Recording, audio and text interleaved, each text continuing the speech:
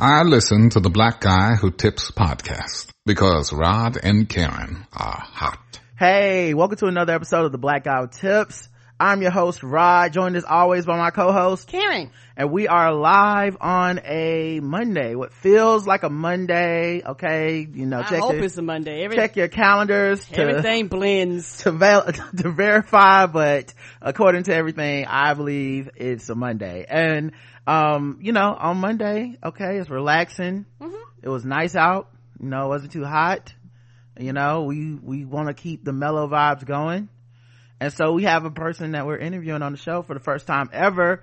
It's Brittany, who you may know as Trap Yoga Bae, certified vinyasa, hope I pronounced that right, yoga instructor. Go ahead, vinyasa! Twerk aficionado and serial entrepreneur. Hi Brittany, aka hey. Trap Yoga Bae. How you doing?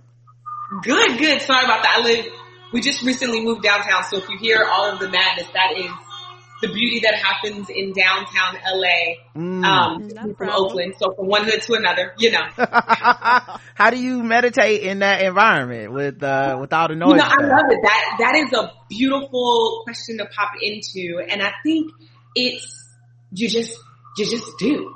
A lot of times people are always asking me, like, how do I meditate? My kids be crying, my husband be yapping, you know, the time is ticking. And the truth is, you will never find this perfect euphoric moment where you need to meditate. And honestly, when everything is calm, you don't necessarily need meditation, right? Like, the world be meditating for you. So what you gotta do is, you gotta doubt your doubts. You gotta say F you to your fears. And you have to, like, literally meditate during that. So when you hear that fire truck, when you're trying to act like, you know, your world is quiet and everybody just hushes because you're trying to do something that's important to you, that is the perfect time to meditate. Which is to breathe, right? Right. I was reading Questlove has a book that I read. It's about like creatives and stuff and like how to be creative. And one thing he's really big on is micro meditation. So like these like mini meditations, sometimes it's like 15 seconds and like you can do it at a stoplight or you know, like, or just, you know, like you're in a panic situation, you just stop yourself to like breathe and stuff. And I could imagine like trying to do it during something like that where it's like, okay, the siren is going off, the train's overhead, I'm gonna go inside, you know. No, seriously. And a lot of times people feel like, well, I don't have time to take a moment and breathe and have this micro meditation, but do you have time for your catastrophic thinking? Like, do you? And I'm literally going to use that as an example. Like, I am someone who actually really appreciates a controlled environment. One of the reasons why I am a yoga instructor is because I am the most who all over there head ass person you have ever met, right? And so imagine you're like, I want to do yoga. Who all over there. Right. So now I know that the class is going to be a class that I can appreciate and I can enjoy and so that I can do it, right? But we don't always have control over that. My staff knows that if somebody opens the door after I start my class, somebody's losing their job today. I can't fire the EMT. Right? And because I want to show up, I've been really excited about being on this. I've been like memorizing. I'm like, everybody's like, what is TBGW? I'm like, it's the Black Guy Who Tips. The Black Guy Who Tips. I want to show up and show out. And sometimes, even when you're giving your best, there are things that are going to happen out of your control. Right. So my previous self, who was ridden with anxiety, would have something like that happen and would be like, then I'm trying to mute it so that y'all don't hear it because then it's not perfect. And now I'm not even able to lean into the rest of this episode and you wouldn't get to meet my full self because my anxiety kicked in because something outside of my control happened. Yeah. Do you see, like, divine timing so we can teach this lesson, right? But instead of trying to pretend like everything is perfect, we lean into it. Right. We make light of it. I heard that. I realized there was nothing I can do to stop that siren. I took a deep breath. I made a joke. I acknowledged that there was an issue and we all move forward. And that is compassion. That is micro meditation. And that is the only way you are going to get anything done in life. Is to just roll with it, breathe, and don't try to hide it. right? Don't even try to hide. Don't even pretend like it's not happening. Oh yeah, I ain't got no money today. Oh yeah, there's a siren outside. Right. Oh yeah, see, I can't twerk like that. Right? Like, you just Come on. You gotta own it. You gotta own it. Absolutely. And that is the micro meditation.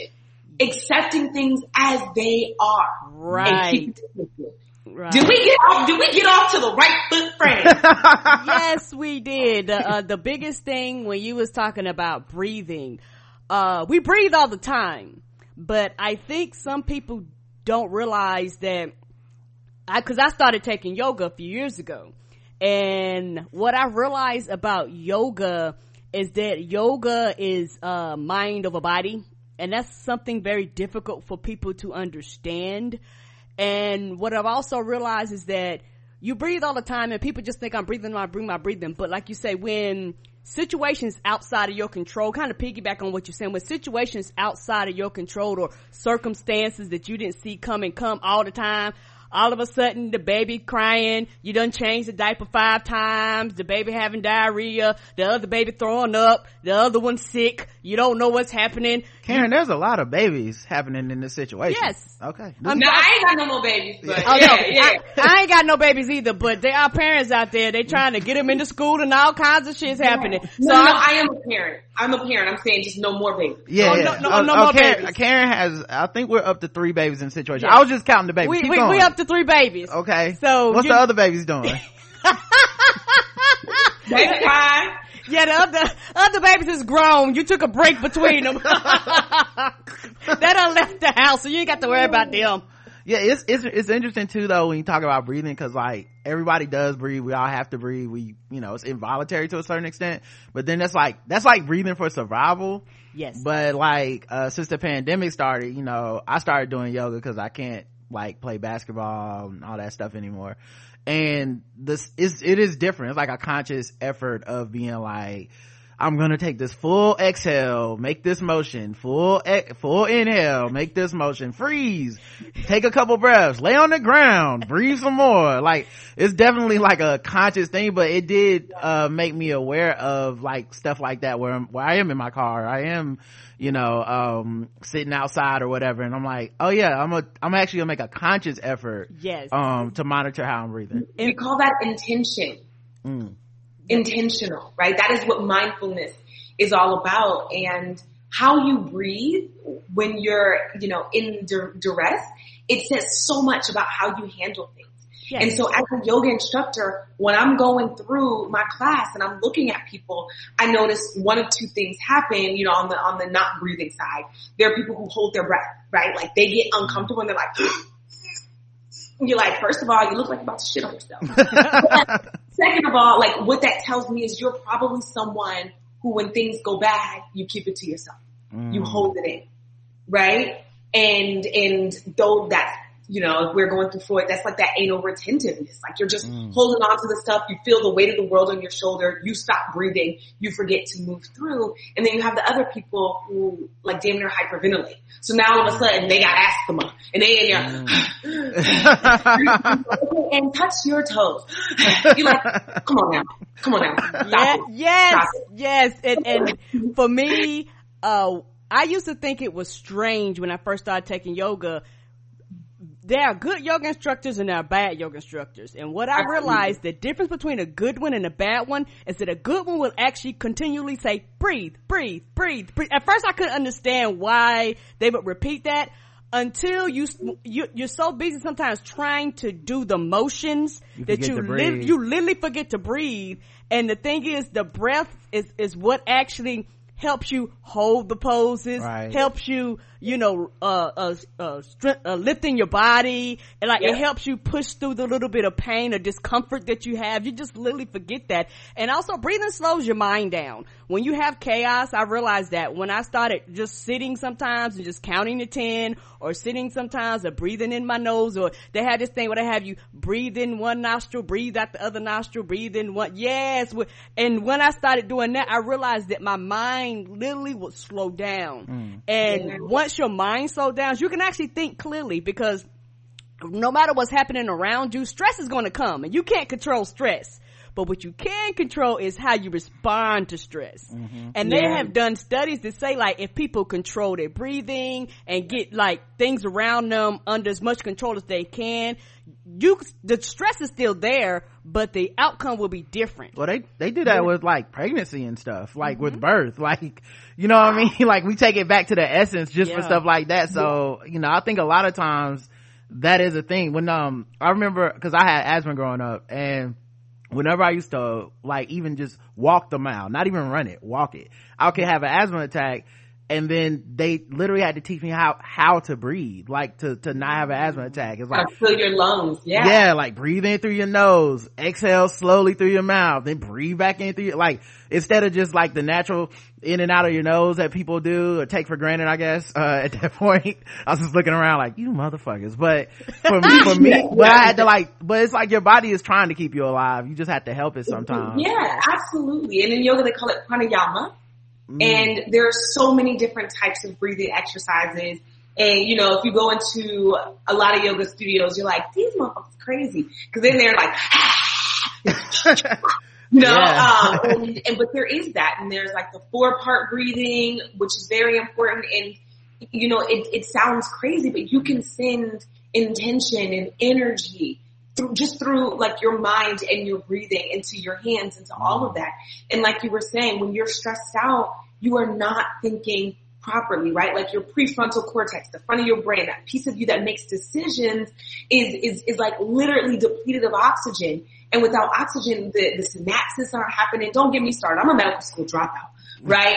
So the synapses are not happening, you know, and all of that. And so you literally need oxygen to make a thought. I mean, can you, like, we really take our breath for granted, and we just imagine. And right now, for all of the people who are listening, let's say, like, just add a couple of seconds to be intentional about your breathing, right? And the first couple of times you do it, you start to realize, you're like, am I breathing right? Like, is this how I was breathing 2 seconds ago? Right. You don't even recognize how your breathing works. If you're a shallow breather, or, you know, so it's really, yoga is the asana, right? The vinyasa style yoga that I teach is the physical thing. But another heavy component, which actually comes before the physical asana, is the pranayama, which is the breath.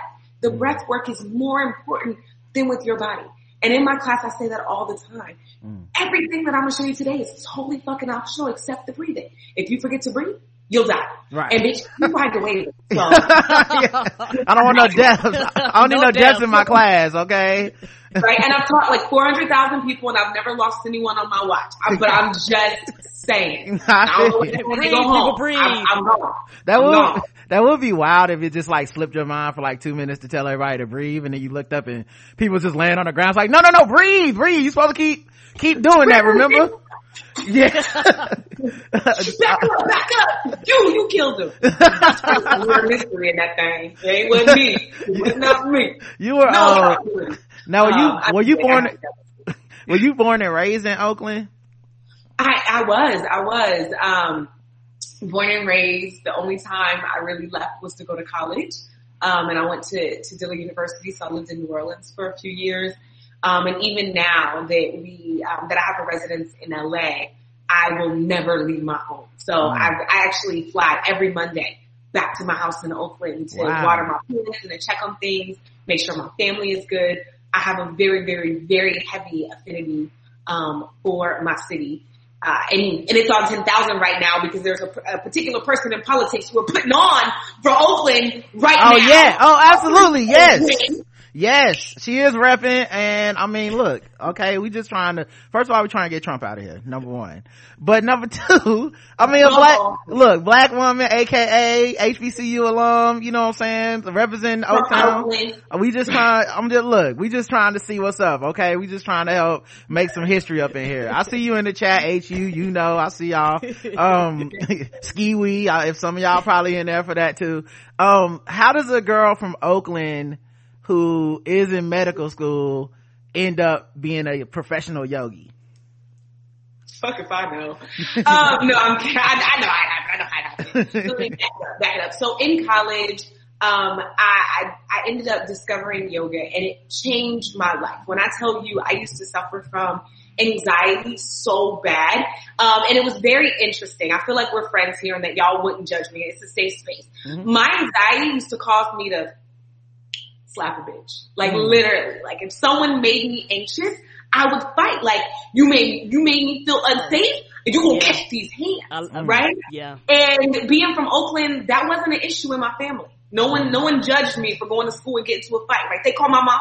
My mom be like, put her on the phone. And the first thing she would say is, did you win? Right? So I just was not trained to not fight. And I didn't realize that wasn't the best way. So either way, fast forward, I get to college. I've also been very astute. I love school. Was running for freshman class president. A girl from New York said something that I don't like. Come on now. New York, Oakland. It's 2007. Everybody over there throwing bows and all of that. Nucky buckets popping. So yeah, we got into a fight and they were like, look, girl, you got some anger issues. If you want to stay at this university, you will have to like do something with yourself. So I was like, I'll go to yoga. So I went to yoga. It changed my life. It helped me with that anxiety. I stopped having anxiety attacks. I stopped having the desire to fight. Started dealing with my feelings. So much so that I changed my major, into social behavioral studies and positive psychology. I did my senior thesis on how yoga helps people during transitionary times, like coping with anxiety. All of that sounds great. Perfect future. You can see his tagline. Ha! Yeah, right. Sidetrack that shit. Got married. Had 2 kids. Right? Like totally let go of yoga. And one day realized that like, wait, this marriage is abusive and this is not how I intended on living my life. So literally hit my ex-husband and we're cool now. We were just joking as I asked for a ride from the airport, right? I literally hit him with the, yo, I'm about to go get some milk from Walmart. I'll be right back. Took the dirty clothes out of the garage, jumped in my car and drove 32 hours from Austin, Texas to Oakland, California. Got there and was like, oh yeah, my job I quit. I quit. I took the kids. Be better. Right? Wow. But I was devastated. I just knew that life wasn't right. Like God did not make me to get my ass beat by no man. He just, I just wasn't made for that. Come on. So I didn't know what to do. I was homeless. I was jobless. I had 2 kids and nothing but a car, sleeping on my grandmother's floor. And I was like, girl, you gotta figure this out. So I said, well, when was the last time you felt like yourself? I said, when I was doing yoga. So I was like, you know what? I've only got a finite amount of money, but I know what I need to do. I asked my parents and his parents to help me with our kids. And I went to Rishikesh, India, where I studied at the Hariom School of Vinyasa, became a certified Vinyasa instructor.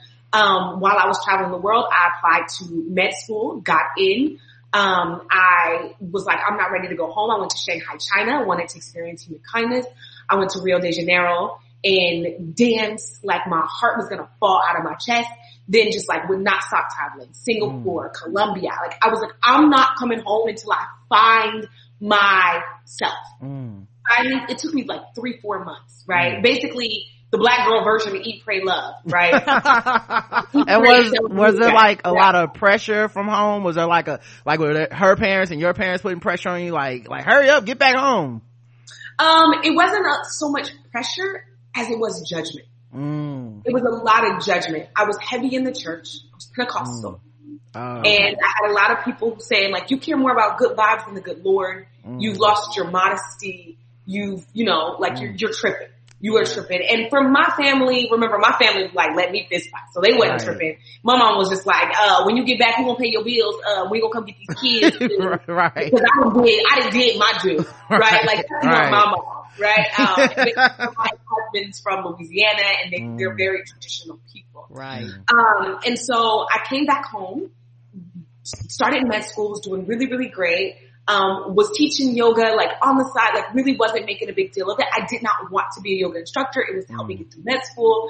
But then I had a friend who bought this beautiful dance studio in Dogpatch, in the Dogpatch area of San Francisco. It's like an up and coming, it was up and coming. It's gone now. Gentrified like no other. We know how they do. She said, hey, I've got some open spaces. Would you like to teach a yoga class? And I was like, yeah, I don't really do well in crowds. I'm kind of weird. It's awkward. She was like, you have full creative control and you can keep half the money. I was like, half the money? Remind you, I'm a divorcee, med student with 2 kids. Half the money, girl, let's do it. So I did this little thing and I kid you not, the way that I thought to put this class together was like, if there was like a ratchet ass Saturday Night Live version of yoga, like the blackest, most ridiculous thing, what would it look like? And I was like, it would be twerking, like then it would be like, breathe, bitch, you know, it was so ratchet. Right. Like I just want to do ratchet. And she's like, well, what are you gonna call it? I was like, I love Gucci Man. He's trap music. I'm a motherfucking thug. I'm not, but whatever. Right. I'm a reformed hood rat, at least. We're gonna call this thing trap yoga. So I like did this like little twerk flow thing, which I later ended up coining, called the twerking chaturanga deadasana. Right? It's basically twerking to push up. Right? Okay. And I posted it, made a Facebook ad, and y'all, 100 people showed up. For the first class? My first class. 100 people showed up. It was 92, if you want me to be honest, right? And you getting half of that? So I know you was just looking at the door like, oh, come on. Yes. Right? And back then, that was like $800. Now, I won't even fucking teach a class for less than $3,000. But $800 back then, I was like, oh my God. Right. So I taught the class and I was beaming. My friend came to me and said, I've known you since you were 14. She was actually my high school Spanish teacher. So she's like, I know you and you'll be great. You're doing great in med school. There's a million people who could be in the medical field. There's only one you need to drop out. 3 days later, I dropped out of school. 2 weeks later, I incorporated the brand, More Life Holdings, DBA, Trap Yoga Bae. A couple of weeks after that, 2 Chainz's marketing team called me. He was running the Pretty Girls Like Trap Music 2017. So they flew me to Atlanta. I was in a crushed velvet pink bodysuit in front of that trap house. And they gave me a stack of money, said I could keep it. I threw it on myself and found myself at Blue Flame that night. And baby, the rest was history. That was my life story. How was your question? But it probably gave you more. It sounds like it happened kind of like, I know that like over the course of your life that's not fast, but it sounds like kind of once you started doing the yoga, it happened fast. So in my mind, it seems like they wouldn't really have time to have a lot of judgment. You know what I mean? Like, no, boom. Absolutely not. And so the judgment, like I said, you know, when I left, the judgment that came through, when I dropped out of school, my mom was like, I think you've lost your fucking mind. Like, you've already put up $200,000 for med school, right? I was $200,000 in student debt at the time. But, you know. And I mean, when you black, it's like several jobs. It's obviously government job. Then it's a doctor, lawyer. Like, it's certain jobs where it's like your family is like, you on the right path. You could respectability politics. Yeah. Right? Like, this is something that when somebody asks me, what's your daughter doing? That I'm gonna feel proud of. Like, you could low key you could be the wackest doctor in the world, but if you got that PhD up your ass, but your parents will be proud. Right. And friends to you. Yes. She's a doctor. Did I tell you? Like, definitely. Something that she can explain. It's like, I can't explain what you, what my baby do. I know my baby do something. Right. That's like me trying to explain certain things. I just kind of make it up and it don't make sense. It makes sense when I say like, we're podcasters, you know, our parents, I mean, obviously, like, now my dad is like super proud, super all that stuff, but I remember when I first was gonna do this, I was like, I gotta boy, you sure? Yeah, I was like, I have to try to do this. I lost my job. How, you know, I gotta try to see if we can make the podcast work, or else he was like, you sure you think you can do this? And I was like, I know, cause it's hard for you to have a concept of something that doesn't really exist yet. Help them understand the vision. It's hard to help parents understand the vision. And you know, a lot of times people feel like their parents are criticizing them, but really it's them trying to protect you. Yes. You know, if my kid falls down and gets hurt and gets embarrassed, you're a grown ass man. I do not know how to pick you back up. Right. So what I'm going to tell you to do is stay safe. Yep. And keep your job. It's love. You know? It's honestly love. Like, I think one of the things that, I'm reading this book on, Zen, like black people and dealing with like Buddhism and stuff. And one of the things that is like constantly is like how you can kind of change your perception of something.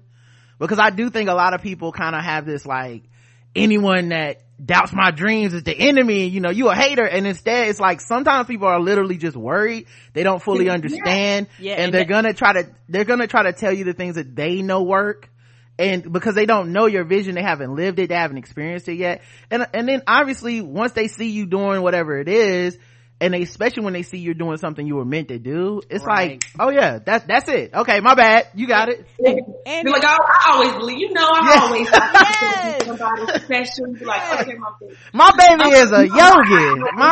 My baby is a trap yogi. You don't know what a trap yogi? Oh my goodness. My grandma calls me Trap Yoga Bae now, and I'd be like, where she works is fine, grandma. Like,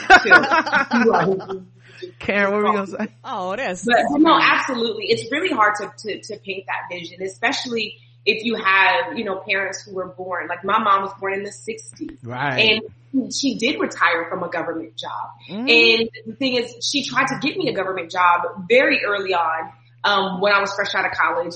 And I quit. I was like, I don't like them. I don't like the people. I was like, I wasn't bothered. I worked at social services. I wasn't bothered by the clients. Right. It was the coworkers I couldn't stand. I was like, look, Miss Susan been crazy. She gonna be crazy every day of her life. It's these like shady two-sided bitches over here that I can't get with. It made me feel uncomfortable, so I'm gonna quit. But really, just really speaking to your point, it comes from a place of them saying, it's not that I don't believe in you. Right. It's that I've never seen it be done in real time. Right. And I want to make sure you have your options open. And I will say, like, in the beginning, my mom would be like, well, why don't you just get a job too? Why don't you just school? And I'll be like, look, all of these opportunities that are coming my way. And I would tell her like, look, Erykah Badu just called me and I need to go next week to open up for her in Toronto. I can't be working. I can't have a job and that matters to me, where I feel like I'm making sustainable change in the world, and also be ready to fly to Canada at a moment's notice. I have to make myself available for these things. And it just took a lot of those big wins for her to understand. And honestly, you know, my mom does my taxes, and it took her doing my taxes to be like, crunching the numbers. All right. She's like, and then I always knew it was going to be something. Right. But if I ever called her concerned about, you know, damn, I've got 11 employees, I'm scared about making payroll, you know, because of this thing hit, she'd be like, well, remember you was the best recruiter in all of Northern California. Can you get that job back? And I said, look, honey, my hair is blue. Right. I'm employable. It's done. Yeah. It's done. Oh, that can work for me. It's it. But to realize that it does come from a place of love. Right. And I really want you to not let go of that point of reminding people everybody ain't fucking hating on you. No. Right. Everybody ain't hating on you. And if we don't like start talking about that realm, it is not your friends and family's big job to support your endeavors. Right. Exactly. That's true. They are not your target demographic. No. They are not obligated to buy something from you. No. You know? Right. Can we dig in on that for a second? I saw some posts the other day that said, you know, your friends over here saying happy birthday to Nipsey Hussle, but they ain't even check on you. And I said, well, don't discount what Nipsey Hussle has done for them. Right. You don't know what his album has done for them, or how, you know, Beyonce has gotten you through some things. Don't sit here and say people celebrate and support celebrities who have never done nothing for you, because you have no idea what someone's art has done for them. Right. I'm pretty sure your podcast has done great deal for people, right? That's why I'm here, because I want to continue to share that reach and inspire those lives.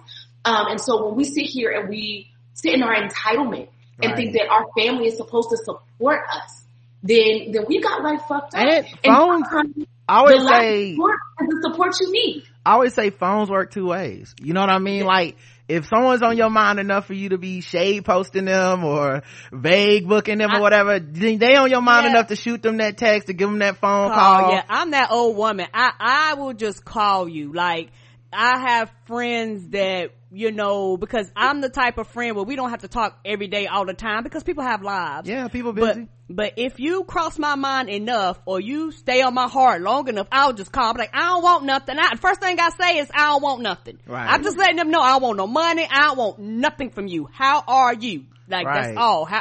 Cause you cross my mind. Yeah. And people want to know that you're thinking about their well-being even before you need something. And it does not have to be super in depth. I'm that friend. I'm crazy, stupid, ridiculously busy. And, you know, I'm asleep by 8 p.m. Like, that's just how my life works. But I will text my friends, thinking of you today. Right. Send me love. Even if when you respond, I don't text back because that moment has passed and I'm back to work. But for a brief moment, because when spirit has put someone on your heart, you have no idea what they're going through. Correct. And a lot of people get really irritated about who isn't checking on them and don't realize that person might be needing you to check. So if you sit here like, I feel some kind of way because they ain't called me, you don't realize that maybe they needed you to call them. Yes. Right? When we stop taking it and having expectations on people, can we give? Right. Can we feel love? Right. And if you need something, to stop having conversations with people, to stop having conversations with people in your head. Right? Like people be like, oh, I'm so mad at her and she ain't even care. It was my so-and-so day, or I needed this sort of support. And the first thing I say is, well, did you give them the opportunity to rectify that? Mm-hmm. Did you say to them, hey, when you didn't show up, when I invited you to something, it hurt my feelings? Because a lot of times people think that they go unnoticed. Well, also right thinking, right? Because it depends on the story you want to fill in for the person. Like, even when you talk about like someone, because I do think people have, like, there are people that are haters and blah, blah, blah. But even when you have a hater or whatever, that person has filled in a whole gap of story about you. Like, they don't even really know you to hate you. They don't have to. They can just be like, I don't like her hair, or I don't like the way she breathes. Yeah, she thinks she all that or whatever, and which is them like kind of taking their own thing and projecting it onto you. So I think a lot of times we do that to people. You know, it is they ain't checking on me, but they put Nipsey Hussle up there. Well, you just put a whole story in your head of them like hating you actively because they took the time out to post something that was trending on the world. Like, everyone been saying it, talking about it. Yeah, you know. Right, so right. It's like, Nipsey Hussle or my cousin whom I've known my whole life. Right.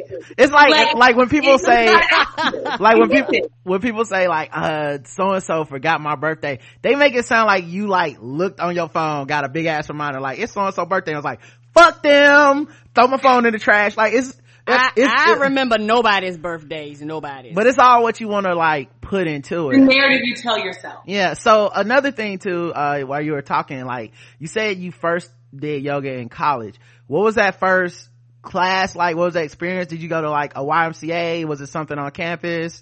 And what made it stick with you that you know that you went through years of life and came back to that moment to go, I want to recapture that feeling?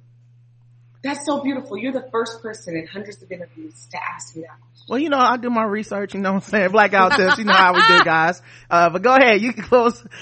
Yeah, well, I mean, I could tell you the yoga studio, but to be honest, I ain't gonna drop their name because they ain't paid me for it. You know what I'm saying?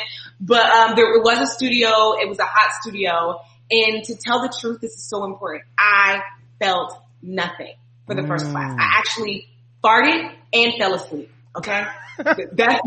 Both of those things happened in my very first, I thought we could be honest here. You can. Right? Like, nothing happened. It was whack as fuck.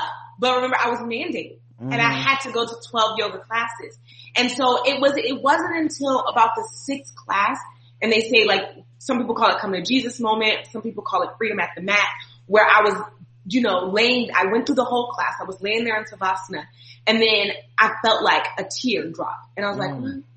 And then it just like, you like try to hold it in, like when your mama beats you or embarrass you in front of your friends. Yes.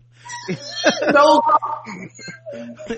you're just waiting for everybody to like leave. It was like one of those sort of things. And then it just came over me, and I finally felt outside of myself, and I could see both the potential that I had for greatness and all of the ways that I was sabotaging myself. And that did not come until the 6th class. Wow. This is so amazing. No one has ever asked me that.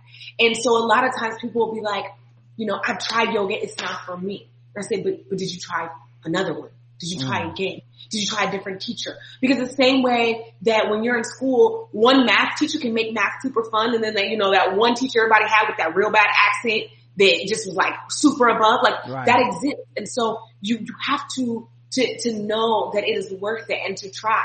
No one ever tried a bad meal and said, I'll never eat food again. Right. You're like, I don't like that cook. I don't like that taste. I don't like red meat. But you continue to find other ways. There are over 30 different types of yoga. There are hundreds and thousands of yoga instructors. I say no one has ever really, really believed that yoga is not for them. Right. Some people say, I don't like yoga because, it's too soft and too slow. Well, I do vinyasa yoga. And I don't know if you guys have been on my Instagram, but I built my ass doing yoga. My body it's hardcore yoga. And my partner does not like vinyasa at all. She prefers yin yoga. And that's when you lay there and you hold one pose for 10 minutes and the teacher come around and rub, what do you call it? Like lavender under your nose and props pillows up under you. And it's literally like nap time in kindergarten. And that is her lane. I don't like Bikram, but until you try it all, you cannot discount it. But really to answer your question, the first couple times I felt nothing. I felt embarrassed. I thought it was stupid. I thought it was white people shit. I thought that it was beyond me. I thought that it was, against the God that I had served. Right. I thought I just did not like it, but it was either that or school. And a lot of times people don't realize that every decision that you make is pretty much an ultimatum. Every time you say yes to one thing, you say no to something else. Right. And for me, that yes, no was more obvious, but other people don't realize that saying no to yoga means also saying yes to dealing with fuck shit in your life. And no to meditating, is saying yes to being overwhelmed and anxious all the time. So for me, I almost didn't have a choice and I kept going until I felt something. But when I felt it, I felt it. Right. And it's interesting that after, the marriage, after going to find yourself, that is the moment you come back to, which is this moment that you had this release and this breakthrough in this class. Not the release of farting in the class, right? Well, not that. I mean, technically both. I mean, look, I don't know. Maybe people do that all the time. You could have been gassy. I don't know. You know what I'm saying? It was a lot of stuff pent up. Okay. Karen, what were you going to say? What made you choose trap music? Because like I said, I've had yoga classes before, and this is just from my experience. I know that I used to always think that's some white people shit, because that's how it's introduced to most people. Which is wild because it's yoga. Like, we know it's not they shit, but it is in our minds in America. It's like, oh, that's white women shit. Right, because that's, Lululemons, like that's almost how particularly Americans are introduced to yoga. And most of us don't see black people teaching the classes, or either you're the dots in the class. And so a lot of times we have no control over the music, and I enjoyed yoga, but what was happening to me was that, not trying funny, the music was boring, it was slow. Right. It was no connection, it wasn't any beats.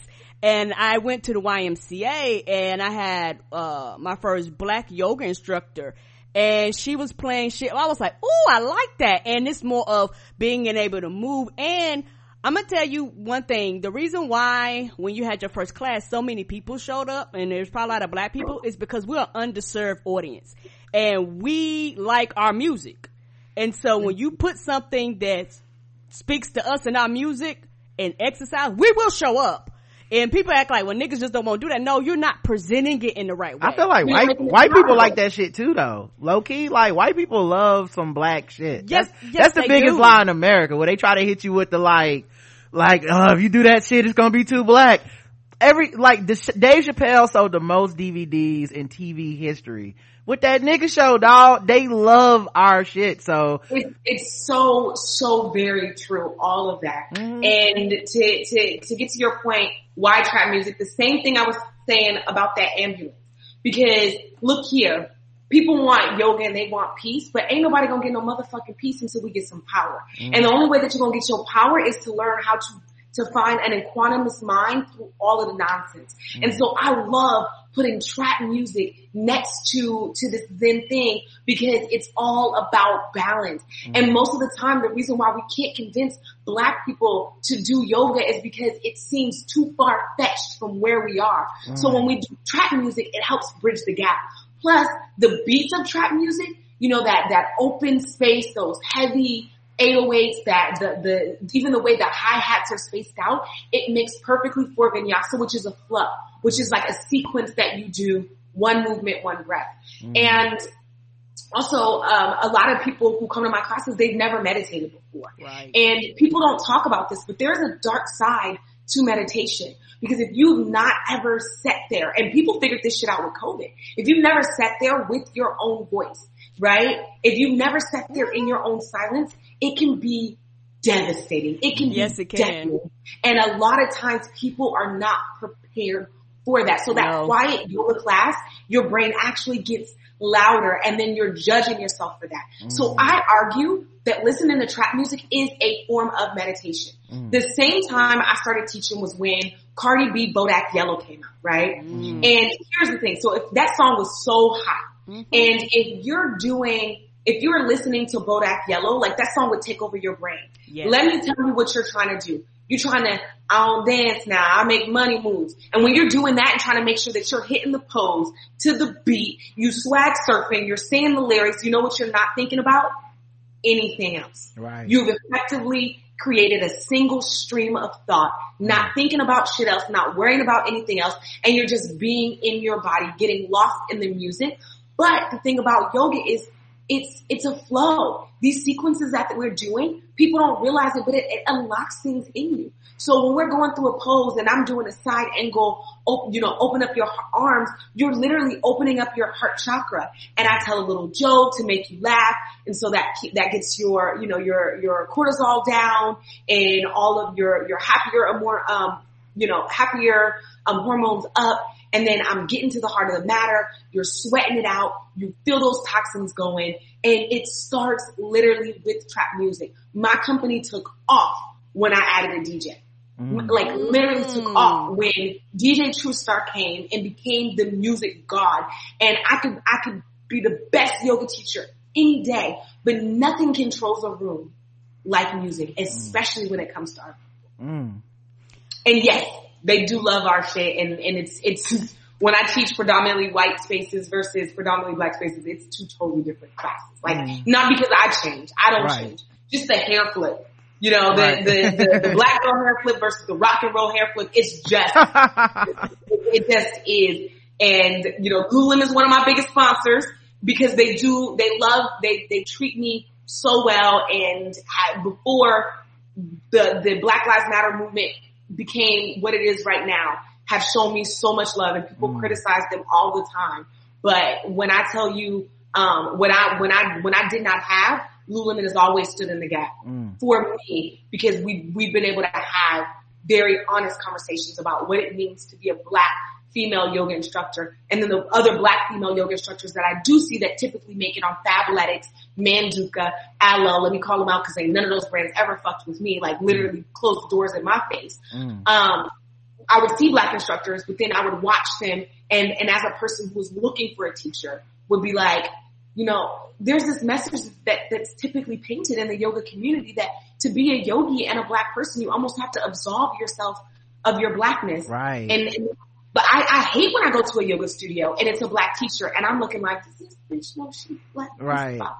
Yeah, it's that they do the same thing with like the Buddhism and Zen shit, where it's like, we expect you to reach a level of Zen where you look past racial animus and oppression and shit. It's like, that's never gonna happen because that's real. Like it's not, like, that's not a perception that I fail to have. I can't in the street. Yeah, I can't Nirvana out of this shit where they pull me over and I'll be like, no, race is just a social construct, and they be like, oh, okay, oh, my bad, dog. So yeah. Well, now that you know the Matrix, let me just go ahead and mold you up. They don't work like that. They don't work like that. You can't numb your water and kill yourself out of that shit. Yeah, come on. No, Tina. We saw Tina do it. It didn't work. She still got her ass beat. Right. She had to fight back and get out that car. Karen, what were we gonna say? How do you deal with black women, particularly black heavier women, that want to come but are self-conscious of like their shape or their size and stuff like that? And like, they want to come, but they was like, but I'm a big girl and things like that. I know you ain't never seen my class. What's crazy is that is my demographic. We sell merch and our sizes go up to a 4X. Because let me tell you something, I love my big girls. Oh, I do. They come in there and they show out. It is a safe space for women of all sizes, but we actually, you know, and I just say like the merch sizes because that tells you who comes in. Right. Our number one selling size is a 2X. Right. And this is of rooms. When I teach classes, I'm sure you saw the videos. I'll teach a class of 300, a sea of 300 black women. And let me tell you something. They don't have to, ain't no full size t-shirts, bitch. You gonna have to go ahead and cop this crop top and let everybody see that belly. I want to see it. I need to see it. The world needs to see it. And if anybody got a problem with it, fuck them. You know? And what I care about is not how you look, but how you feel. Right. Do you feel good in that body that you're living in? Right. Is that body healthy? Then other than if it is, fuck everybody and what they're thinking. Yeah. I just so happen if you meet me in person, the first thing everybody says, damn, you're a lot smaller than I thought. Right? Like here, like, you know, honesty alert, I'm only about 5'5". Most people think I'm like 5'9", 5'10". I'm a tiny lady. And in most pictures, my students are like standing this much over me, full figure, and that self-conscious, like that's just not the space. Right. I am the loudest, craziest, wildest, ratchetest thing in the room. And so I suck up that energy. I can tell when someone comes to my class because they're looking for a reason to hate me and to validate their negative feelings about how unfuckwittable and how unapologetic and how loudly I live my life. And I'm okay with that. I meditate. I'm strong enough for that. So for the women who, you know, maybe have not found that boldness, because of their size or their level of flexibility, they just know that you get here and I suck up all of that hate. And I hold it and I churn it and I call those bitches out and I kick bitches out in my class who I feel are judging other women or who are ganging up and chuckling. That has not happened in a very long time, but I am very, very, very protective of my space. That's why you can't come in after the first 2 minutes. Because once I set the stage, once I've said this is a safe place, mind your fucking business is the name of the game. Like literally, I say the name of the game is stay in your lane. And there's a part of my class where I say, if you mind your business and keep your eyes on your own shit, you never have anyone else to compare yourself to. Come on. Right? And with that many people in a class, like, it's almost like it has that effect where it's like, I'm just a blip. Okay. I'm doing my own thing and we're going and I'm concentrating on the instructor. I actually don't have time to be looking over here at whatever the fuck's happening because I'm just trying to get my own shit right. Cause there is an advantage to that and a benefit to having so many people. And I call them out with love. Go ahead. Oh, no, I'm saying, and I call them out with love. Like, if I see somebody overly watching someone else, I'm like, that bitch gonna get you fucked up. She don't know what she's doing either. Yeah. Over here. Right? Eyes over here. And that's how the class goes. Like, honestly, it's, you know, it ain't nothing like you ever thought a yoga class will go. Can you imagine you walk out of yoga class and was like, that bitch called me bitch about 5 times, told me my business. But afterwards, it's nothing but hugs. And, you know, we take twerk breaks in my class. Right. We have twerk off at the end. So the people who are extroverts like me and they like the attention, they be like, damn, wasn't nobody even watching me. After the class, I'm like, bitches love free shit. Who want a free t-shirt? Right. Right? Get on the stage and we let's have a twerk off. Right. So that our introverts are safe. Our extroverts are safe. You know, like everybody feels safe. And that's what's super important. You know, it's a safe space. I'm really sad. I miss touring. Speaking of which, our lungs, like this mic came 2 feet away from me because I'm excited. Speaking of which, how did the pandemic like affect like how you do your thing? Because I know one of the major, you know, concerns is, you know, gyms, small spaces, even big spaces with a lot of people in it breathing and all that stuff. And I know we now have like ways to reach each other through like Zoom and all this other stuff that people can do, but like how did that like kind of come in and rock your world? Yeah, so we definitely I'm really grateful. We had the inclination to pivot the brand last September. I created an online community which is powered through Mighty Networks. And it's called Trap Tribe, and people can check it out by going to tribe.trapyogabae.com. And each month I release curated experiences. Right now, we're focusing on friendships. You'd be surprised about how many grown-ass women are not certain about their friends, right? So we focus on topics like that, topics like manipulation. Next month, we're focusing on abs and ass. And I feel, several yoga videos each month, meditations. But the biggest thing is the community, being able to talk to people back and forth. And, that was great. But to make sure I stayed in my financial bag, I just started going out for, bigger brands. And I had already taught at Google. I had already taught at Saks. I've already sold out Essence Festival. Just last week we were featured in Forbes. So I said, okay, well, let's make sure that we create a whole department for that. And I have myself and my team, and we go after brands and say, hey, you got all these people working from home. There needs to be an inclusive experience for them. I'll teach a Zoom class. This is what the price is. And if I like you, I'll let you book me every third Friday. Right. and I've got an account with Twilio as well as Yelp. And that's how we, keep things going, because I do not want to overly tax. I don't want to overly tax my people, and I want to continue to make it accessible. Right. But we've got bills. Right. Absolutely. I see a lot of people are taking it outside too. Like a lot of, I know the YMCA we at, they opening back up, but you gotta, everything they doing that's open is outside. So yeah. Because of our really, we play our music club level loud. So we do not, it gets kind of expensive for us to do the, permitting and things like that. Yeah, Plus, I taught at the Promenade in, Santa Monica, and we taught literally in the middle of the mall. And I noticed a lot of people did not fully participate because the music is so loud and I'm so loud that there ends up being a lot of spectators. And I don't think that yoga is a spectator sport. Right. So more than wanting to make sure I can keep the money flowing, I want to make sure that I keep brand integrity. So that does prohibit us from doing a lot of things. But the beautiful thing is it caused me to continue to be resourceful and creative. And honestly, the online pivot, it really has worked for us.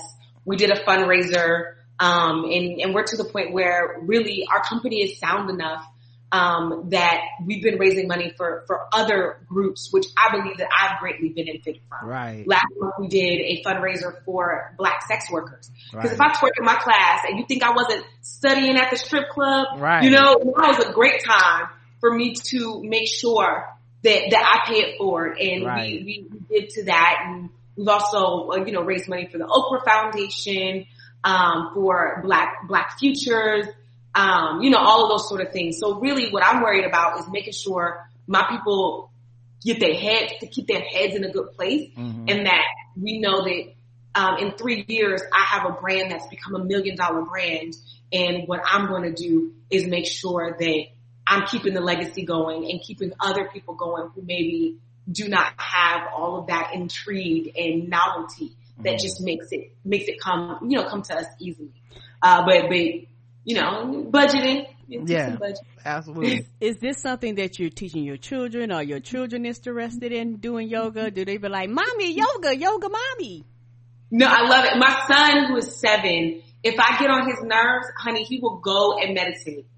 Be done with me. Okay, that's a little too mature for me. Okay, at 7, I'm okay. Just go ahead and have that tantrum. I think I would be scared if my 7-year-old had the balance and the forethought to be like, okay, you stressing me out right now. I'm gonna be right back. I'm like, no, you supposed to be falling on the floor throwing Cheerios. We are very, very afraid of my son. He is actually very well evolved in his mind. He'll tell you why you're acting out, He's like, you're probably hungry and that you have a lot of meetings and that you provide for this family. And I just want to let you know that I'm grateful for you, but you're yelling. That's my son. You're right. But my daughter, on the other hand, she takes more onto the business side of things, and she's toured with me. I've taken my daughter all around the world with us. She's 11 now, and she handles my merch. Wow. When we start working with volunteers and city teams, she is the person who will set them up and take them in a corner and train them and relieve people who she thinks is fucking up my inventory. Come on, I got your back, mama. She's on it. She's entrepreneurial all the way. it's bedtime and she knows the best way to get out of bedtime is to be like, Mom, what projects are you working on? Is there anything good I can enter for you? Come on. You know, so, it's time for you to go to bed. Have you checked inventory lately? Oh, you know what? No, I haven't. For real. Like, we're doing a cocktail and so literally the other night, we've been ordering, the exotic fruits from Fruits and Roots. Yeah. And trying them, you know, homeschool. And I was like, all right, it's time for bed. She was like, but didn't you bring inventory from the other house? And like literally stayed up with me till 10 o'clock at night doing inventory and helping me update the website. Like that is my 11. Each one to each one, man. You got to get them involved. My mom used to have us, when she started being a hairdresser, she used to have us hand out flyers while she was doing hair. Like we'd be outside going down to Walmart, handing out them flyers, man, because like listen, that's McDonald's money. All right, you don't keep up in this house, man. Well, when your mom says do you got McDonald's money, you can actually be like, actually I know we do have McDonald's money because we sold several shirts. Conversion on that last marketing run we did. Yes. That is them. What about having a team? Like, what is that like? Because there's one thing to like, I'm going to follow my passion. It's one thing to be, I want to be an entrepreneur. It's another thing to be like, I'm responsible for how people get their checks. I'm responsible for if they mess something up, how it makes me look. I'm responsible for like career development, all this other stuff that comes into this skill set when you operate with other people underneath you. Having a team and managing a team is the most, I wish I didn't have to fucking do this shit, running a company ever. And the thing is, my background, you know, when I was in the workplace was in IO, was in industrial, you know, organization, and my job was to recruit people. So when I did spend, you know, a stint in Texas, I was taking people from their jobs at GM and trying to convince them to move at Apple, and I would take a nominal fee. So like human resources is my bag. But like when it's your baby and it's your company, it's so hard to separate the emotions from that, right? Like if someone was messing up and you're a manager at a store or at a company, you're like, oh, okay, well, you know, just don't do it again. Like, let's get you into some training and all of that. But when somebody makes a mistake with such a small brand, it is critical. And I tell everyone when I'm hiring you, you have the opportunity to make me a millionaire or put me on welfare. And if I end up on welfare, bitch, I'll kill you. Right? Like, I'm not playing that. And so that has been the hardest part of running a company, which is finding people who are as passionate about your brand and understands your need to be black and excellent at all times. Because if someone fucks up something, no one will say, hey, that particular employee messed up my order or gave me a bad experience. They will say, trap Yoga Bae. And I will be considered responsible for that. So that was really hard. But you know, the best piece of advice I've gotten as a business owner who's had a team up to 11 full-time employees is that the problem isn't you don't have the right people. You don't fire the wrong people fast enough. And getting that advice changed my life. Because I had to realize that not firing the wrong people is not because I'm nice. That is a lie that I told myself. It's not because I need the help. That's not true because they're not helping me. It's because of, y'all ready for it? Ego. Because when you hire somebody and then you have to fire them, you have to admit that what? You made a mistake. Wrong. Yeah. You made a mistake. So we hold on to people hoping that we weren't wrong, and it's a matter of our pride. Now, thing is, I believe this is what I was called to do by God, Him herself. And so when you let your pride get in the way of saying, no, I know what I'm doing. I was a recruiter for years. I know how to attract the right talent. I pay them. And I went through everything. Maybe it's because I'm not paying them enough. And so then I started paying people more and they were still fucking up. Maybe it's because they're not culturally fit enough. And so I started hiring people inside my tribe. It didn't work. And you just have to realize that there are just, if everybody was called to greatness like you were, they would be running their own business. Come on. They would. And then when something goes wrong, you get the ads on Twitter now. Like, it's not even like back in the day where like someone had to write you a strongly worded letter. Like, they call you out medium think piece in public. It's like, my motherfucking yoga pants didn't fit. and at Trap Yoga Bae directly on Twitter. They will drag you. People, and I am a no-nonsense personality, and so I think I get it. I think people treat me pretty kindly because my clapback game is so fucking strong. Right. But I've been dragged on the internet before. You know, stuff like, oh, you know, people, again, they fill in the gaps of those stories. Right. You order some merch and my team sends you out, you know, a cheaper, smaller shirt, and all of a sudden you online calling me a crook, saying I stole your money and I intentionally sent you the wrong shit. And if I go online and I go back and forth with you and be like, that doesn't make any sense. Why would I do that? It would be so much better for me to keep a happy customer. It's easier to keep customers than it is to acquire new ones. Right. I want you happy. You say some shit like that because I used to go back and forth like that. And then other people come in and be like, you got bad customer service. You got an attitude. Just send the bitch a new shirt. What's your problem? Then you're like, well, bitch, the shirt was bespoke made. I can't get it again. I gave her a refund. What the fuck does she want? Right. But then people are already judging you and you are losing money by the minute. Yep. So all you can do is fire whoever is fucking up, take a deep breath, and try your best to do better. But absolutely, Amazon has got people fucked up. People think that, you know, if you send somebody something in the mail, baby, it's gonna get their Prime tomorrow. Right. And it will work, and with free shipping, and it don't work like that. So and I would even throw in there, like, the other part of it too is like people also on the outside inject the story in too. So when they see you going back and forth, it's what's wrong with you, because what America has taught people is that customer's always right. That's a lie. And you could be wrong. Right. And everybody that's an entrepreneur just had the same Excel. Like, but the other thing is that, so we teach everybody that, but these brands are so big, and this is how I did with our show. The brands are so big, I just modeled them. Like, I've never seen like Time Warner Cable fighting back with a nigga about his bill. Time Warner Cable, you can be on there like, you raggedy motherfuckers. They are not coming. They're just gonna be like, how can we help you with customer service? And have you tried direct messaging us? And we email our team. Yeah, like they just go through that. And sometimes you even have to, especially if you have people, you know, like you said, underneath or working with you, then I gotta put a teammate on that. Like, this what you do now. Cause I'll cuss the motherfucker out. So I'm gonna need, your job customer service, is to never do what I would do. Okay? Your job is to do the opposite of what I would do. You got whole words in here. When I'm in class and I used to like remove people, then it would become an argument and all of that, but I'm like, she can't stay here. Right. And so now in the class I got this thing where I say, help her. Help my friend, please. So if I need someone to be removed, I will look at one of my teammates in the eye and say, hey, can you come out my friend's here? And they know, come get this bitch. That's smooth. Right? I'm gonna steal that. I'm gonna steal that. Next time we do a live show, that's when we get security. He needs a lot of help. Help my friend, please. Yeah. Who doesn't alert or mess up anyone else's experience. Right. Can I get several people to help him? No, I'm just kidding. Like, take him around back. Help him real good, okay? I'm gonna be up here at the class. I'm gonna help. Say that. My other famous thing is like sir and ma'am. You know, like I won't even look ma'am, but ma'am.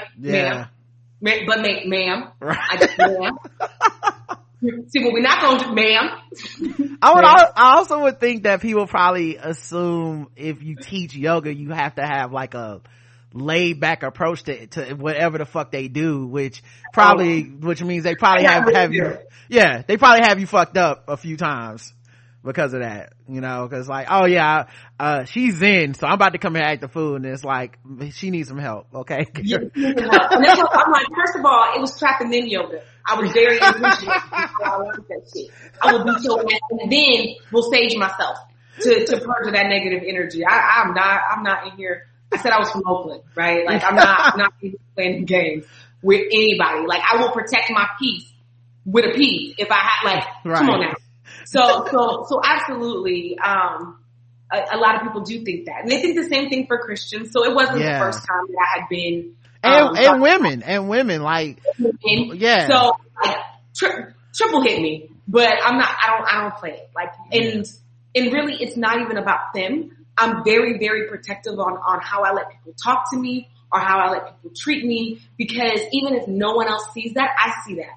And when you settle for that, what you've done is told your brain that that behavior is acceptable. And then you wonder how, and I'm speaking for my own self, how 5-6 years later you were in an abusive situation and you say, I don't know how I got there. And you don't just wake up one day ready to get your ass whooped and do nothing about it. It's baby steps. It's the first time they talk to you disrespectfully and you say nothing, or they take something from you or push you or demean you and you do not stand up for that. So to make sure that I am protecting myself and what I stand for, I don't play that. I like the block button is so I can show you my list right now. Like, and every now and again, if I'm in like a really gracious mood, you can see on my page, someone will say something and I'll be like, yeah, that's some bullshit. This is your one warning. Don't ever fucking talk on my page like that again. Right. I'm like, just so, you know, you squash them like a roach and let everybody see it. So just a friendly reminder. Don't fuck with me. It's also like you absorb that energy too. Like when you let people do that. I know I had jobs before where I wasn't happy and felt belittled at work, and it does become part of you. Like when you're not at work anymore and you're in your regular life, you're still belittling yourself. So or seeking power and then belittling other people. You see a lot of that. A lot of that. Right? You see, and that's what happens when people go and they treat waiters like crap. Yes, the worst kind of people. Like shit. When I see that, I say, oh, somebody's still in their power somewhere else in their life, and they're trying to take it back right now. Yo, I say this at when rest in peace the basketball court, but I say this at the basketball court all the time, because it's like when you see a dude that got anger issues, like, and it's funny because I know I'm very funny, and so a lot of times I just diffuse stuff because, you know, I really am. I'm 41. I'm not trying to ever get in a fight again in my life. If I can avoid it. No, I got 401ks and bills. Yeah, and like I'm not scared, but I also don't want to have to pay a copay. You know what I mean? But there's been times where people were acting like super aggressive, and I have been like, so what's wrong in your life? Right. Cause it can't be this. You can't be that mad cause this dude traveled or whatever. Like, you're about to throw your life away, like fight somebody at the YMCA where you know it's police and cameras. So somebody going to jail. You know these white folks gonna call. So it's like, what's up with you for real? And I think that's like, sometimes it does diffuse the situation, which is interesting. Like, it might not be that day. Like, but you good? Like you. Dog, I had a dude I played ball with. He was super aggressive, and you know, I talked to him one day. I was just like, hey man, what are you doing? Like you got a real job? What, you gonna fight some little kid in here? Like, what are you about to do? And you don't know where to be tomorrow? Yeah, like, and so maybe 2 or 3 days later, we was hanging out after we played ball, and he just started talking to me about his wife was pregnant. He was scared she was gonna have a miscarriage because they had one before and all this shit. And I, you know, the introvert in me was like, why the fuck is he telling me all this? But ew, emotional vomit. Yeah. But it came back. I was like, oh, because I instead of just telling him shut the fuck up the other day, I said, are you okay? And now this is the thing. So and now you're not okay. Yeah, yes. but like, we transformed that energy together. You know what I mean? So he was a lot less, you know, lashing out, but I think that stuff is important. Another thing I noticed too, you have a lot of followers on Instagram. Okay. You're out there, you're flexing, you're thirst trapping, you got the brand, you got the, you know, I just got my own branded content, you know, this week. Yeah. You know, gotta start somewhere. What's it like being an influencer or making that move over there to you know what I mean, to that influencer? I had a really hard time adjusting at first. It was never my desire to be famous or popular. It actually wasn't until I started the company that I opened up an Instagram account. I'm not a social media person at all. I'm actually very, very present. Wherever I'm at, that is where I want to be. And social media does not always allow you to do that. Right.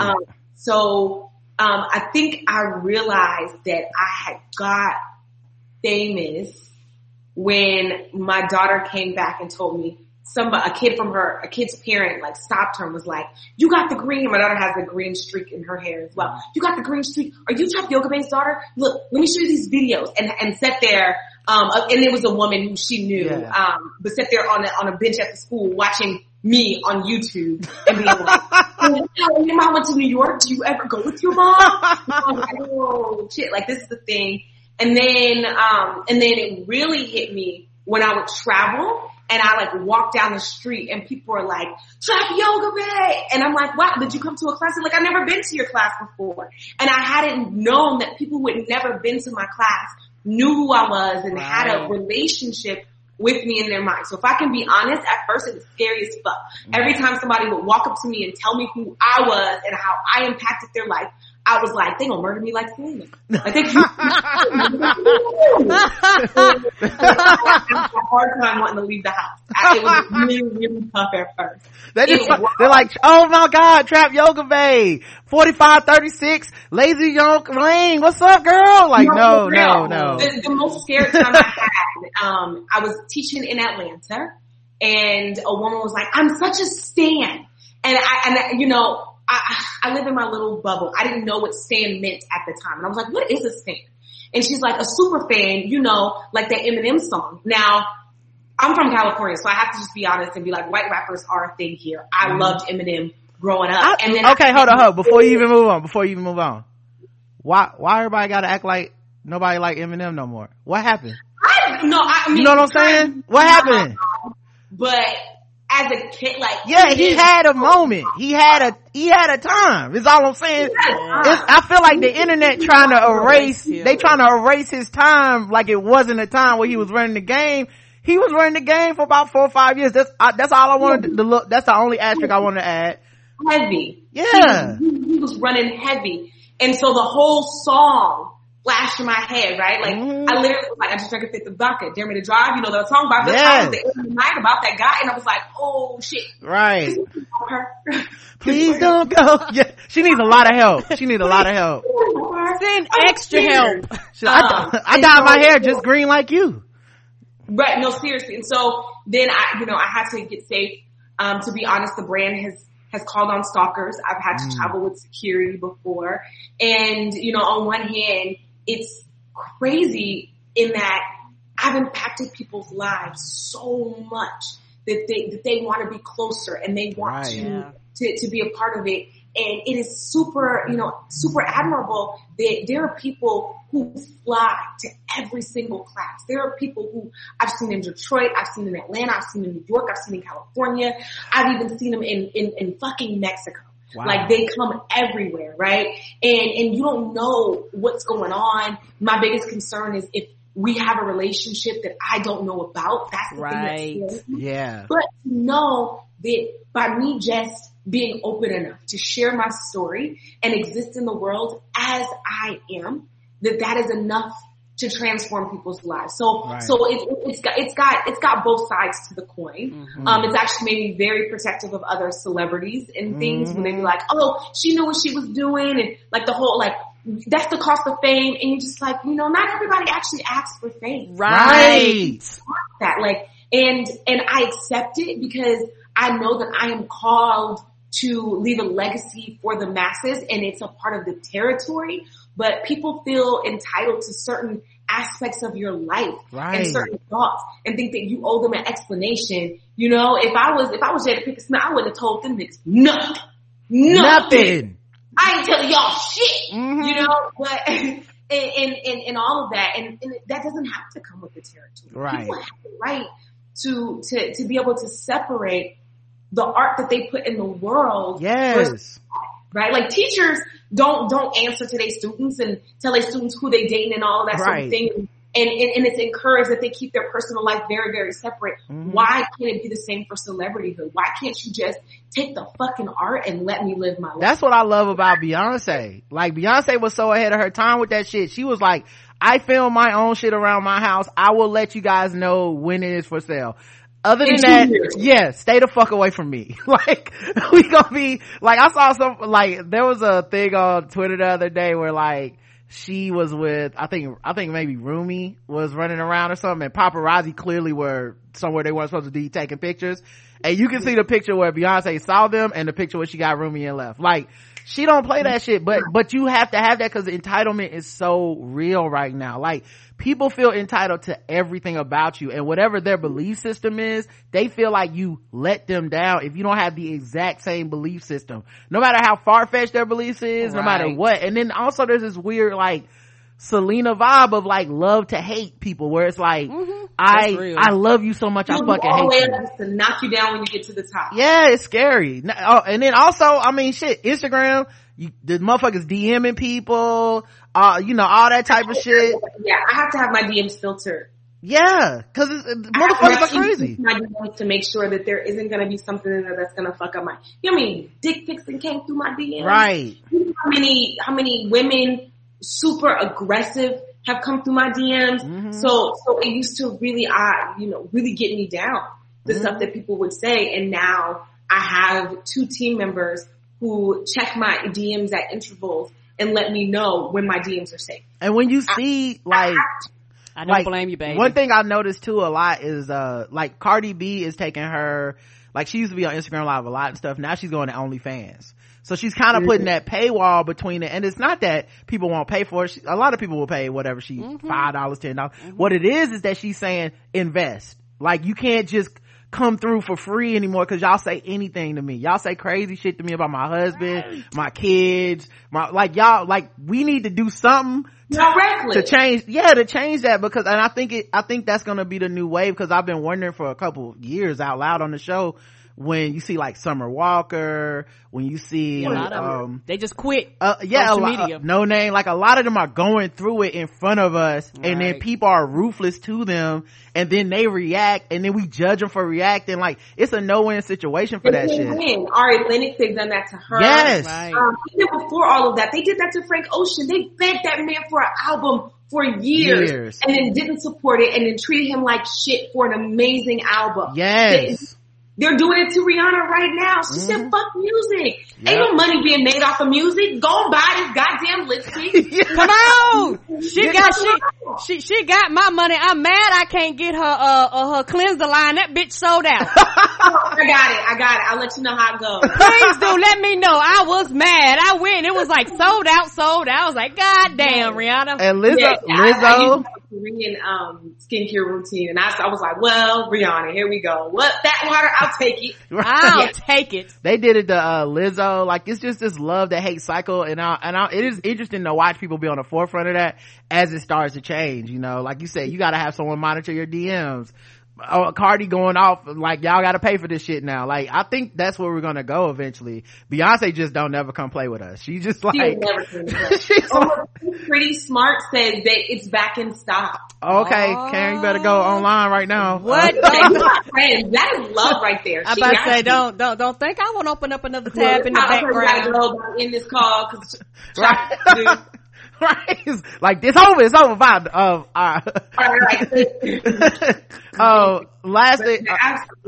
Great questions you guys are asking. I'm kicking it. I did want to ask you too about like what about like the white influence within like yoga, dealing with brands, all this stuff. Like how much does that affect like what you do? Does it not affect it at all? Like how do you deal with that type of stuff? And is there, because I know like in every other lane, like makeup tutorials, there's like you gotta deal with white people shit. Right. White people hating on you for no reason. White people saying, you know, shady shit. Brands that, you know, are insensitive or they don't understand stuff. Have you had to deal with that?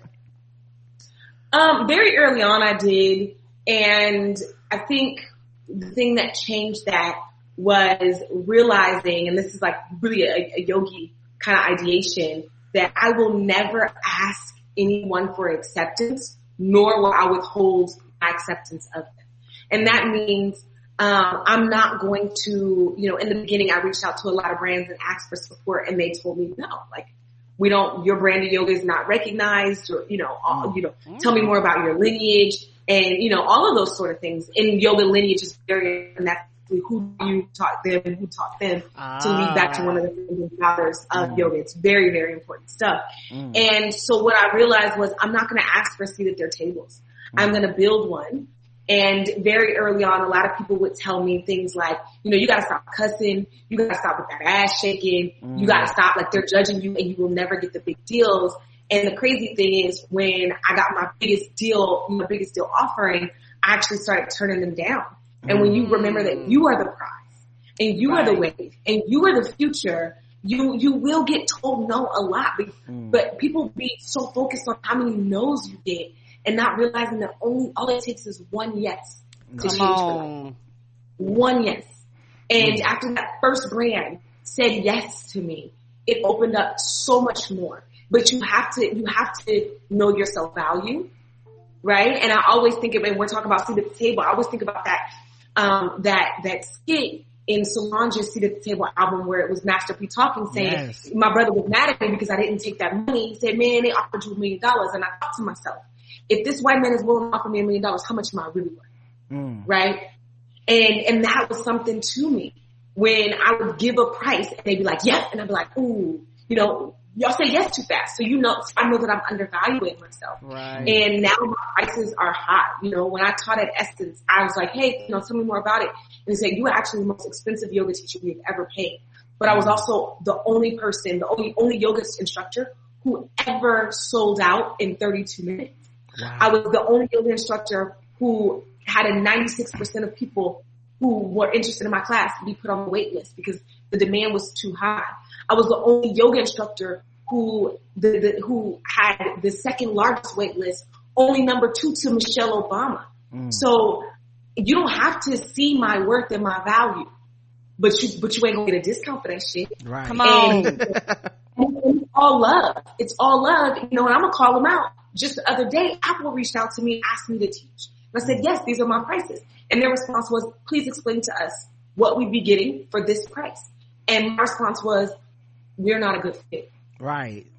I'll explain to you. If you don't see the value, if you think that I'm just any old other yoga teacher, if you think that what I offer is a mere commodity, then go somewhere else. But that's the difference in why people pay what they pay for a Supreme t-shirt versus a Hanes t-shirt, because they all fucking t-shirts that are going to cover your back. But one has built themselves to say that I am of value, that I am desirable, that this is what it is. And does Hanes sell more t-shirts? Absolutely. I bet you they got to do more work. I bet you there are people, they got offer sales because they have discounted themselves, right? So what I offer is not a commodity. What I offer is an experience. So I don't care when a brand doesn't fuck with me. And I also don't give a shit about clout. There are a lot of people who are influencers who care more about clout than money. I don't give a fuck about clout. Where's my money at? Right? That is what's important. So keeping those things in mind and to remember, what are your goals? Right. If you do not know what it is that you want, then one, your goals become arbitrary. I mean, even when you get them, you don't believe that you got them because you didn't set it in stone. And two, you have no standard. If you don't have a standard, then you fall to the wayside. And we have to, especially as women, especially as Black women in these white spaces, we have to start to value ourselves. So much so that we walk away from things that do not serve our greater good. I never, ever, ever thought that it ended up feeling like it was a good idea when I discounted myself. Whenever I lowered my prices because for whatever reason, it has never worked out in my favor. It has always been some bullshit because they are always demanding more of you because you told them that I am willing to work harder for less. So you sit your ass down, and if you can't find somebody to buy your product, you need to reevaluate your quality. You might have a fucking quality issue. And that's for and it's like, what about within the yogi community? Is there like yogi beef? Like, is it like yogis that, like, it's almost oxymoronic, right? Because it's like, you think of yogis as all these like all these karmic. The craziest bitches in the world. Oh my God. Man. So, right now, I wouldn't know how many people in the yogi community not fucking with me because, interestingly enough, I've risen as a business, right, as a brand, and and honestly, I fall more under the entertainment scope, right, okay. Because I produce events. But in the beginning, oh my God, I got so many messages. You denigrate the message of yoga. What you're doing is some bullshit. And I have to be honest. Like one of my soft points is feeling excluded. Right. That's why I created this inclusive community because I felt excluded from the yoga experience. And so sometimes I go online and I see all of these yogis, Black yogis, who get together and they do yoga collectives and they host events and all that shit. And I'll be like, damn, ain't nobody invite my ass to the party. Right? And then when I do get invites and they be like, yeah, sis, and you'll come and you'll teach and we'll pay for your hotel room. Bitch, pay for my hotel room. Right. Come on. Right. You know what I mean? So we also have to remember that it's not always because people don't like you that they exclude you from the party. It's because you are exclusive. You know your worth, and we have to be able to sit as a party of one and only move when it makes sense. Right. So I do get excluded from a lot of things. And it might be because they don't like my branding. It might be because I don't fit in the boxes that people are comfortable with. Right. But I think a lot of it is I don't fucking play about my worth. And so all of the partnerships that I've done have been extremely advantageous. I have about 3 women in the wellness space who I've partnered with, and every single one of us have created $1 million brands. Wow. They own $1 million brands within yoga companies. So do I really give a fuck about some bitch needing to meditate and forgive me? Come on. Right. Nah, I feel you, man. I call me, we can do yoga. I always like to ask that question when we have people on that we're interviewing, because it's so interesting, like how much everything's kind of the same. Like it doesn't matter what lane you're in, it's always like some petty motherfucker. You just like, oh, here they come. And, yeah. And in yoga, it gets, you know, people, cause they all, every yogi's in their feelings. Right. So like, I just feel like you were lacking compassion. You'd be like, bitch, fuck you and your compassion. Okay. Right. Like you were tripping. And I think the biggest thing for me has been, to be honest, trust issues. I have rights and ownerships. You know, I don't play about that. In the email, my PR probably told you, there's a little R that goes at the end of Trap Yoga Bae because it is a registered trademark. I fought for 2 years and spent a lot of money to get ownership over the Trap Yoga Bae brand. Right. And I've had yogi friends who offered to go on tour with me. And then 6 months later, I see that they've been trying to teach trap yoga, and so now I gotta send my friends a cease and desist. Right. Oh man. Yeah, that sucks. Business, man. That shit is the worst. Come on. It doesn't matter what you push, right? Because all any of us ever sell is energy. Yes. We all sell energy in one form or another, which means you're gonna deal with the same energetic low vibration, the same people who, you know, see you in a healthy relationship, and instead of being like, I want a man like that, want your man. Right. That is the same thing in business. It's the same thing in friendships. It's the same thing in health and happiness. And it comes with the territory. The question is, do you have enough internal strength to do that? And that's what I say, like my job, you know, in a ratchet affirmation, my goal in life is to be there for everyone else, but to never leave my motherfucking self behind, which means you come for my shit, bitch, I'm coming for you. And I mean it with peace and love. Right. And I want you to be your best self, and you being your best self is not being the Walmart great value second rate version of me. Right. Come on. It's funny because we've had that happen before with the show where someone's like, we heard another podcast and they did a segment like this segment y'all play on your game or whatever, and I'm like, like at one point I used to get real pissed about it, but now I really be like, it's literally, they could steal the name, they could try to do everything, and they would never be able to do what we do, because only we can do us. Now, obviously, you know what I'm saying, you're gonna get that cease and desist, but still, yes, you will. You gonna get it though. Right, like, but what do we say? The ratchet affirmation, they can steal your recipe, but baby, the sauce will never taste the same. Come on now. I love it. All right, we're gonna get out of here. This is I know. We've been kicking it. Yeah. Gonna pull up when COVID is over. Charlotte. Next time. We live in Charlotte, North Carolina, so we're across I the. love Charlotte. Yeah. Like literally, that's actually one of our biggest demographics. Did you guys know that? No, we got, I mean, look, It's we got a lot of niggas a lot here, of black people here. Okay. So we hold it down. I just figured. I could see that. When I seen, you know, some of the places you had been, I was like, okay, you know, gotta come through. Yeah, no, Charlotte's a big, like, Charlotte, it's a hit every time we go to Charlotte. So when everything is over, I'm going to have my team send you an email. I'm going to put you on my guest list. You will be a permanent guest.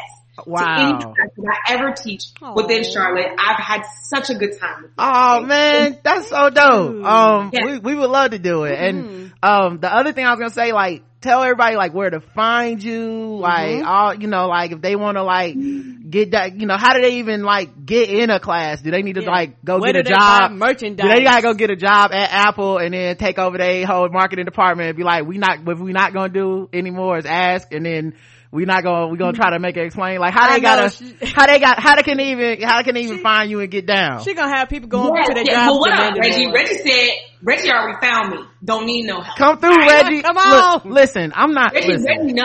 Some of these people, I've seen some people wear the mask and they got the nose showing. So I just try to do a show for everybody's IQ level. Okay, we trying to get some people listening. They like, I don't even know what a trap community is. So I'm just trying to give her an opportunity to plug herself. Go through. Let me tell you something.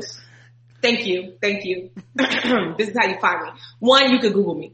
Google Trap Yoga Bae, it'll pop up. That is the easiest way, and then you can find what you're looking for. But I am Trap Yoga Bae on all social, on Facebook, on Instagram, on Twitter. I'm not that active there, as well as YouTube. If you are looking to basically my OnlyFans, which is my mighty network, that would be by going to tribe.trapyogabae.com. I understand that people want to see what you have to offer, and so I will tell you what I give for free, and don't fucking ask me for shit else. What I give for free is this 5-day life-changing journey called Ratchet Affirmations Uncut. There's a free yoga class, like a recording of a live event that we did. Plus, if you sign up on tribe.trapyogabae.com, you can download my app, and every day I have scheduled out 600 days of Ratchet Affirmations. So at some random point through the day, I'll just pop up on your phone with the Ratchet Affirmation. So it's there. If you want merch, trapyogabae.com/shop. Let me tell you something, baby. I learned about SEO. I'm gonna make it real easy for you to give me any money, any coins that you believe belong to me. The collection plate is all over the internet. It will not be hard. Okay? I love it. Amen. Amen. Yes. I love it. Okay. That's how you Give sell her yourself. 5 stars, y'all. Like by the way, I love a confident salesman, okay? Because sometimes we'll be like, you'll have comedians and stuff, be like, so tell everybody where you perform. It's like, I guess, let me look at my calendar. You better be your own bullhorn, your own salesperson. I'd be like, thank you, Sabrina. Sabrina put it out there. Come through. Yeah, it's not hard. It'll be in the show notes. You gotta believe in yourself. If I don't believe in me, who the hell else will? Right. So I'm confident that in 5 days I can change your life. And I will do it for free. And it will be so great that you will miss me and want to be a part of it, that you will go ahead and pay. And like, people don't like talk about money. I'm going to keep it real with you. I ain't the cheapest. I want $600 for a lifetime membership. I do. But I'll be your best friend forever. right over there. So, but it's important. Right. I cannot tell you guys about knowing your worth and speaking it with confidence, and then be shy about speaking my truth. Right. People ask me, well, what would somebody have to do to be able to do that? Because everybody feels like whatever you're doing, they got a cousin who could do it cheaper, better, faster, right? And I said, well, you'd have to have a master's degree in positive psychology and social behavioral studies. You would have to spent years in outside sales. You would have to have gone to India. You would have to have been got 400 hours of teaching. You would have to have coached people for over 1,000 hours. You would have to tour the world. You would have had to been able to make $500,000 in your first year just on live events alone. Baby, there is no one like me, and I don't say that to be an asshole. Right. I am looking for my replacement. When my time is up, I'm going to pass the fucking torch and lay up on a beach. But right now is my motherfucking time, and I want it.